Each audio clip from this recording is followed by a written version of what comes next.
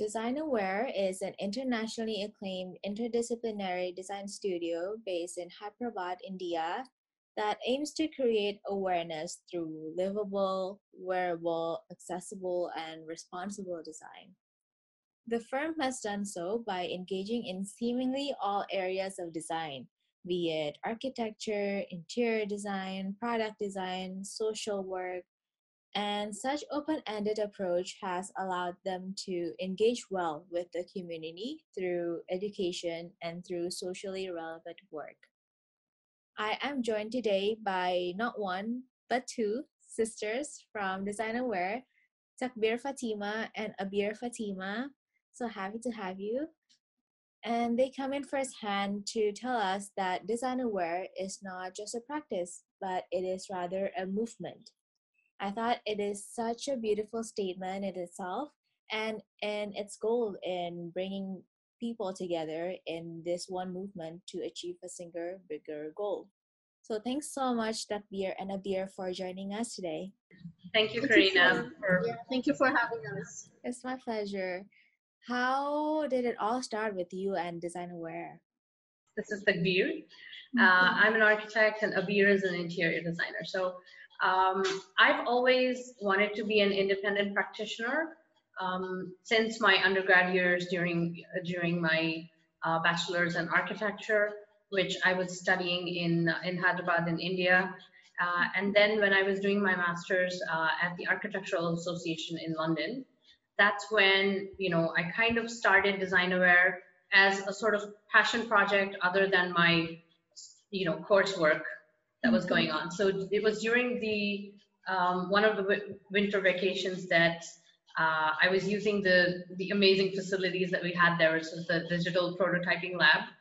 And I was alone in the studio during the holidays, and I was making use of the lab to just play around with the laser cutter and the CNC machine. So I started to cut different geometries in plexiglass or fiberglass, and different materials, MDF, fiberglass, and different materials.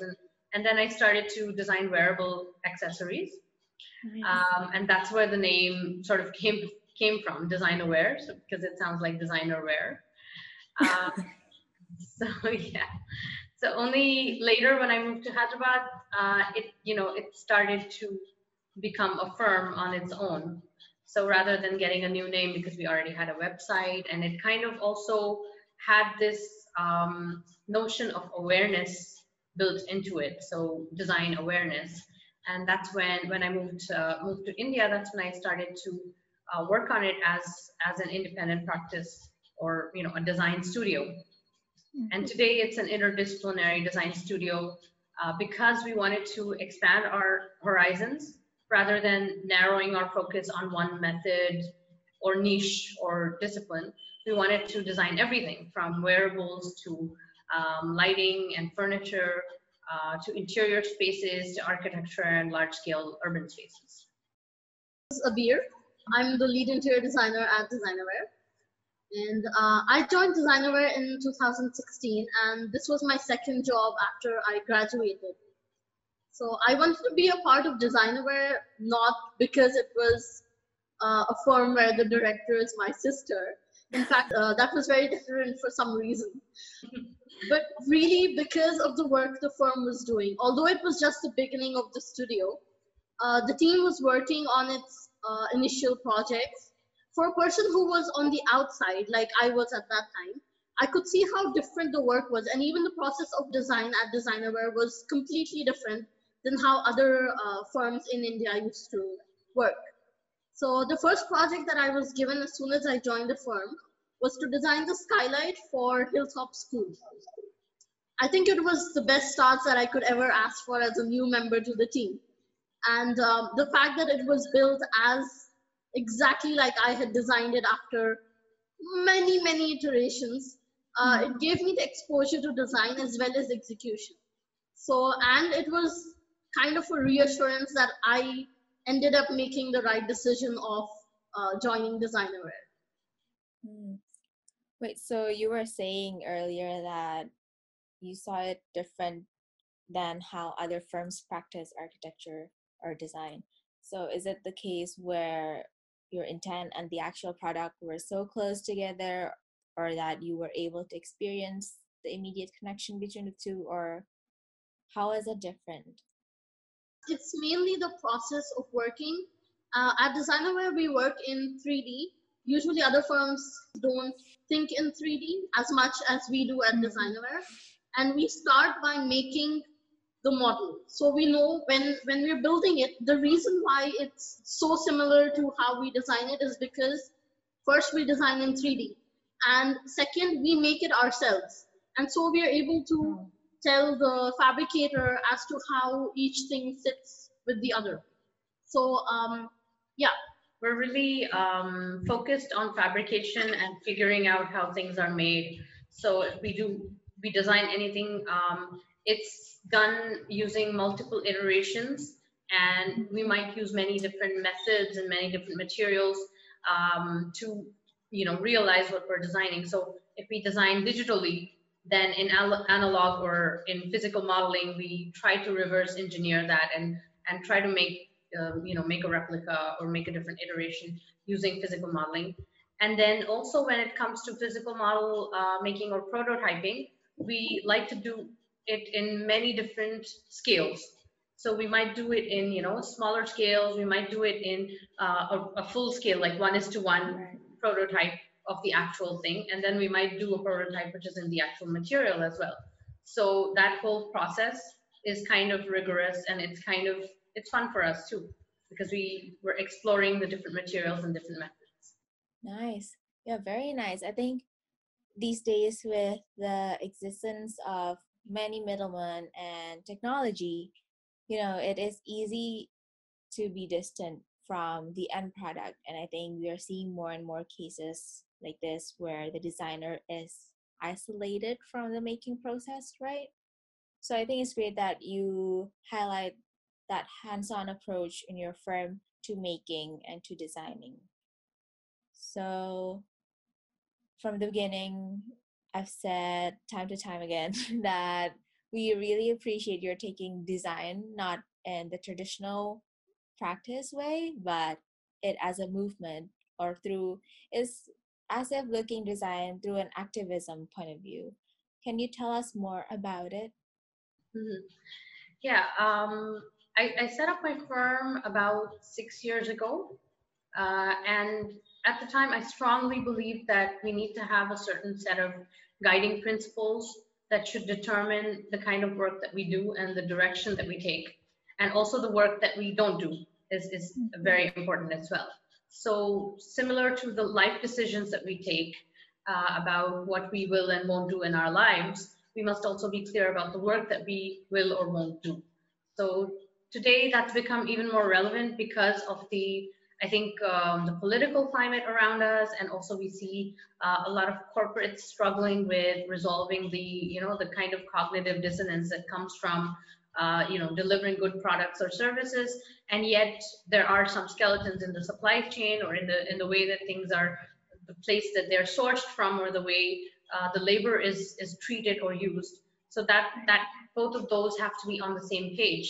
At one point, you're thinking about changing the world and making the world a better place, but at the same time, how you get to that, the end doesn't always justify the means. So the means Right. of getting there, that I think you have to be very intentional about.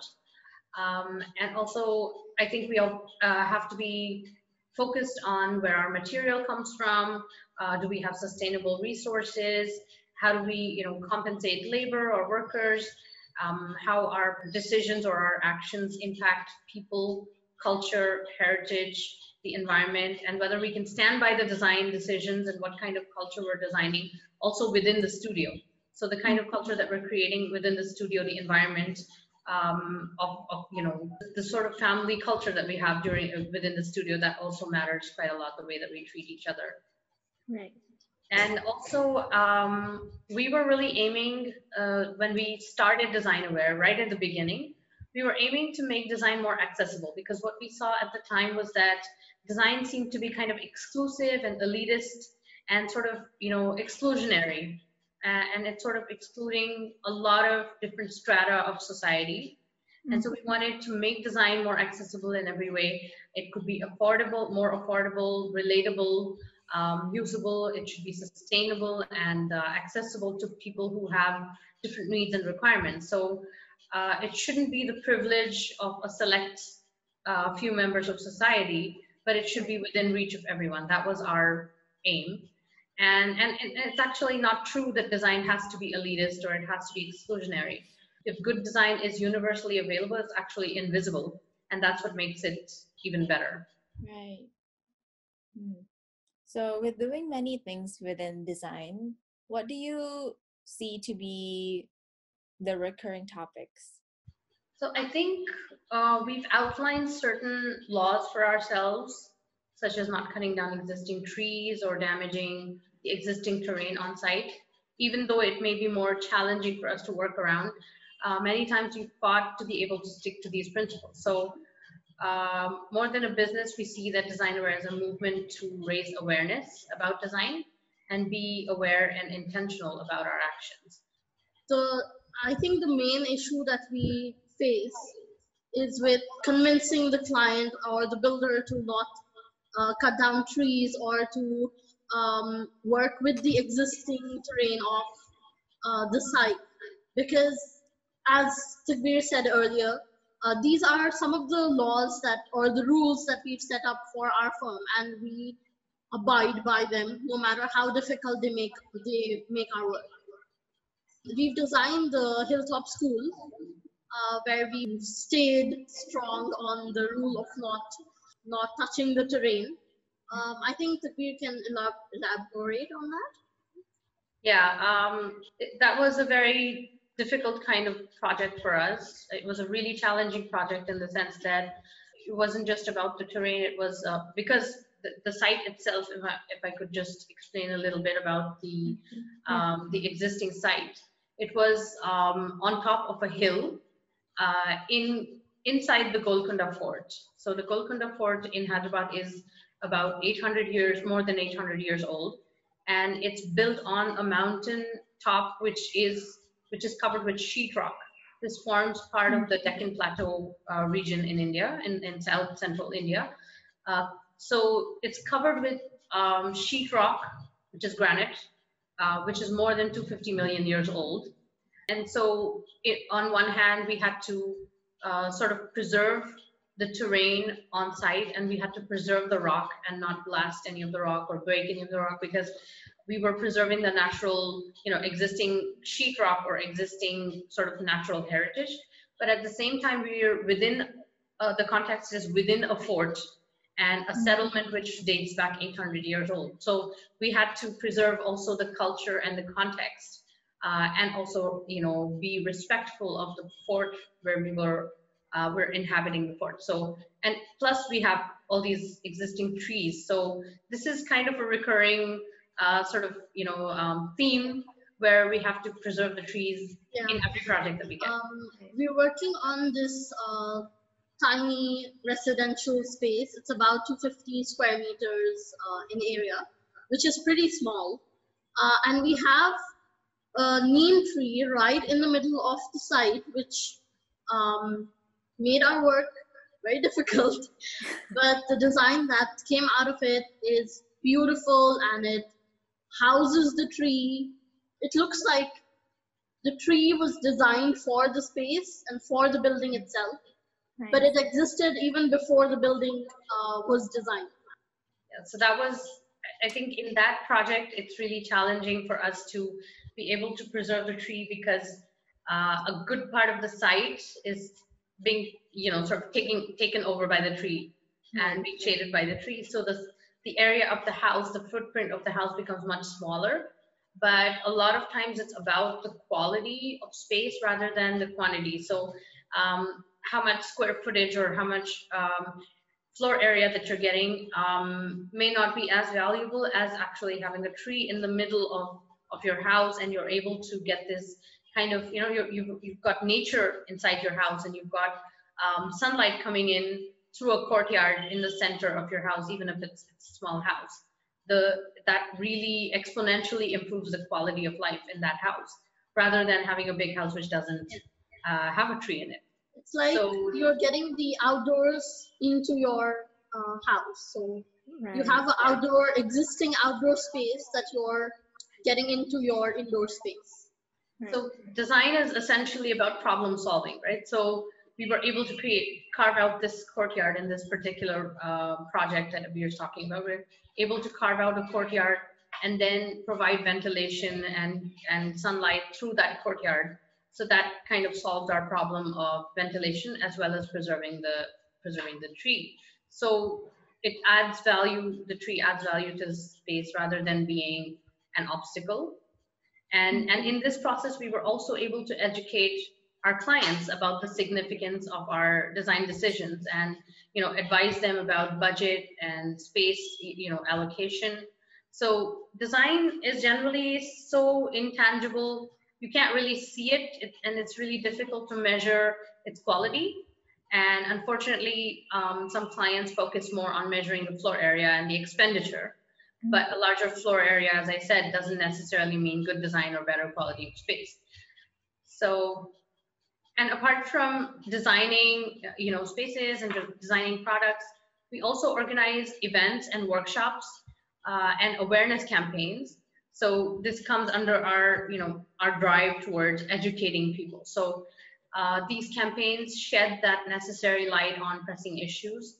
So recently, during the lockdown, back in March and April, we learned that as soon as the lockdown was enforced in India, there are a lot of migrant laborers, migrant workers, day laborers who have left their homes in their native places, which are rural areas, and then they come to work in the city. But they're mostly occupying construction sites, or they're earning money through daily wage work.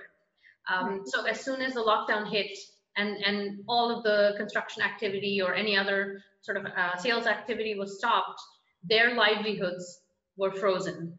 And as a result, many of them lost their homes from the construction site. So this really concerned us as an issue. So we had already started a lecture series online called the Road Less Traveled lecture series, which was conducted via Zoom. And we saw the opportunity initially in getting many different architects and designers from different parts of the world onto one platform. So we had 9 different architects who've taken many different career paths. And so we wanted to bring them all together through a series of virtual lectures so that students and young professionals who are not yet decided about their careers, they would have the opportunity to learn and understand that there are many different kinds of careers rather than a sort of one track practicing architect narrative that is fed to us in school. So that was the initial aim behind Road Less Traveled. But we also, when we learned about the migrant workers and the issues that they were facing, this sort of became an online fundraising campaign where we were able to, whatever fees we raised during this lecture series, we were able to contribute that towards different organizations, volunteer organizations that were helping migrant workers or people who have been impacted severely by the lockdown. And also some organizations which were working towards providing relief, medical organizations and healthcare workers who are providing relief during the COVID-19 pandemic. So that was our kind of aim to run this campaign. And we've also been running a social media campaign that happens every year called Make Progress Possible to collect funds for Hilltop School, the charity school that we designed. And we also received donations from all over the world. We also received used children's books for the library itself. So that's a campaign that we run annually. Yeah.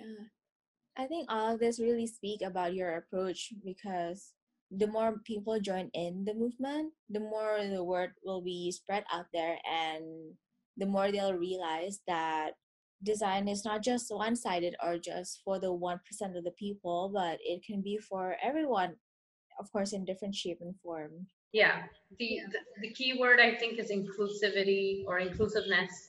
and Yes. trying to get as many people to learn about design and create awareness, and also get many people involved. And there are, if we behave as a design studio that it's kind of just providing services, we don't necessarily engage with as many people. But when we start to create a platform or a movement, then the movements usually need some sort of ignition point, or some sort of something that kind of initiates. So we're sort of initiating certain campaigns and certain movements, and then people join in, and they're enthusiastically join in, because a lot of people were thinking about these issues as well. They just didn't know where to go and how to go about it. So we've had many people joining hands with us. Yeah.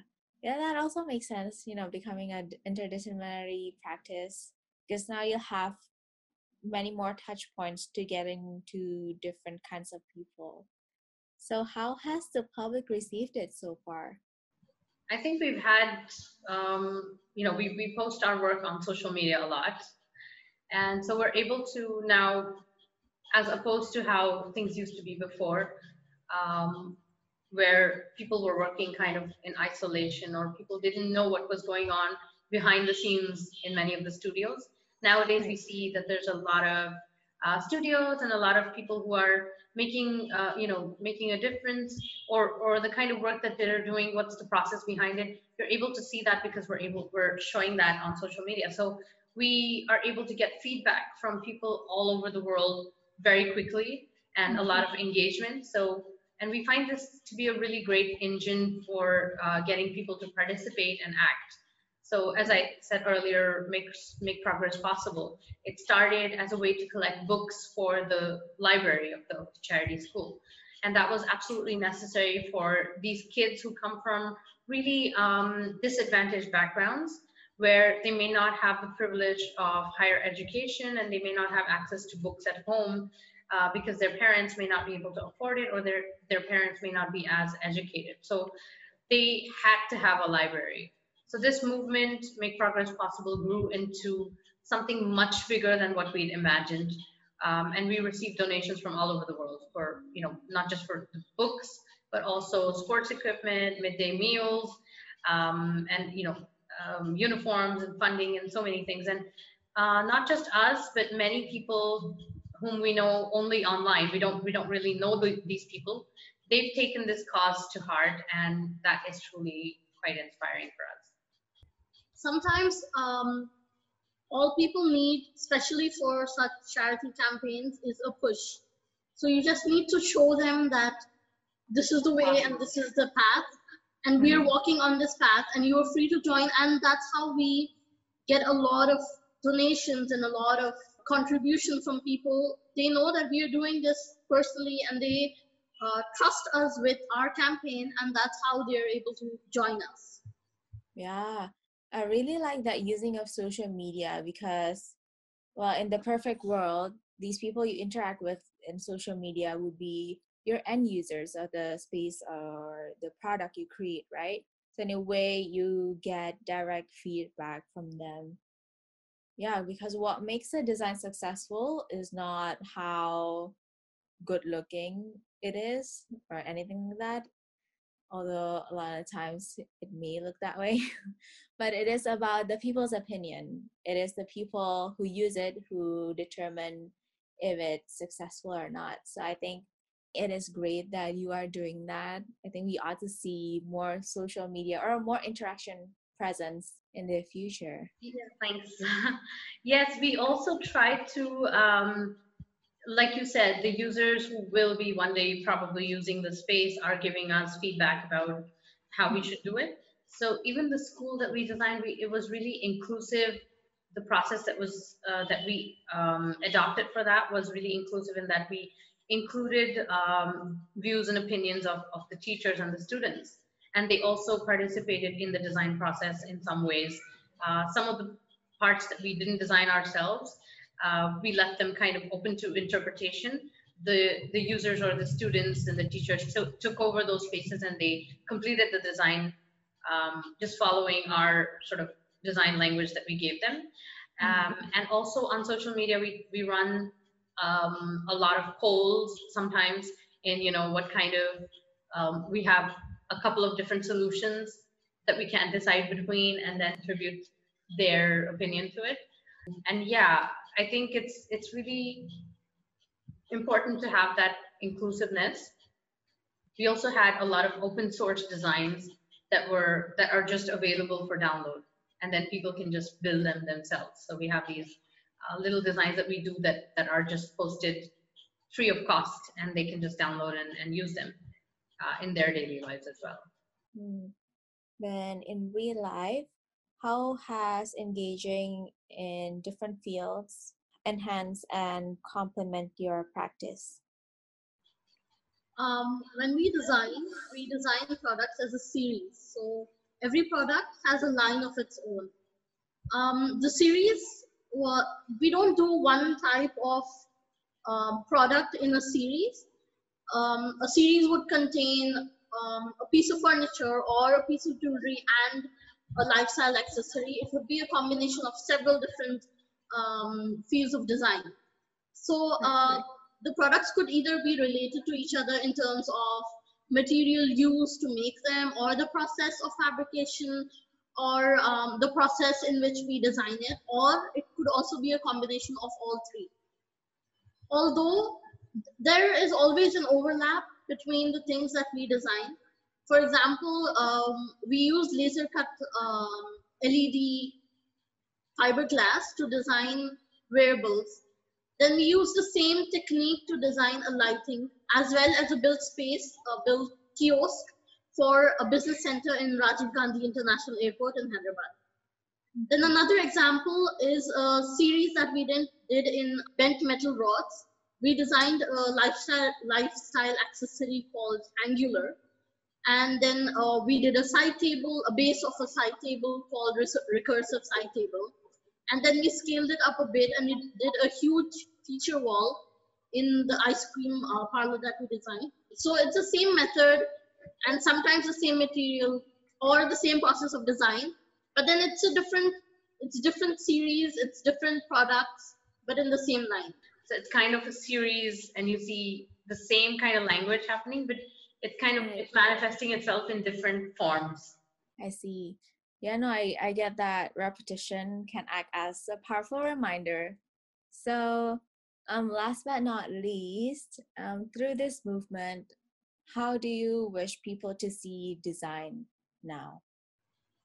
I think traditionally, the idea of practicing architecture was seen as a solo pursuit, and I've been trying to move away from this perception. Even through the Road Less Traveled series, we tried to raise awareness about the fact that there are so many different ways of being an architect.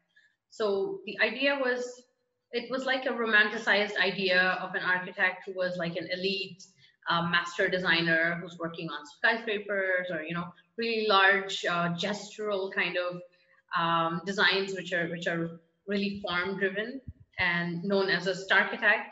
So that's obviously a valid way of being an architect. That could be one direction to take, and that's just one way of looking at architecture though. So it's one way, but it's not the only way.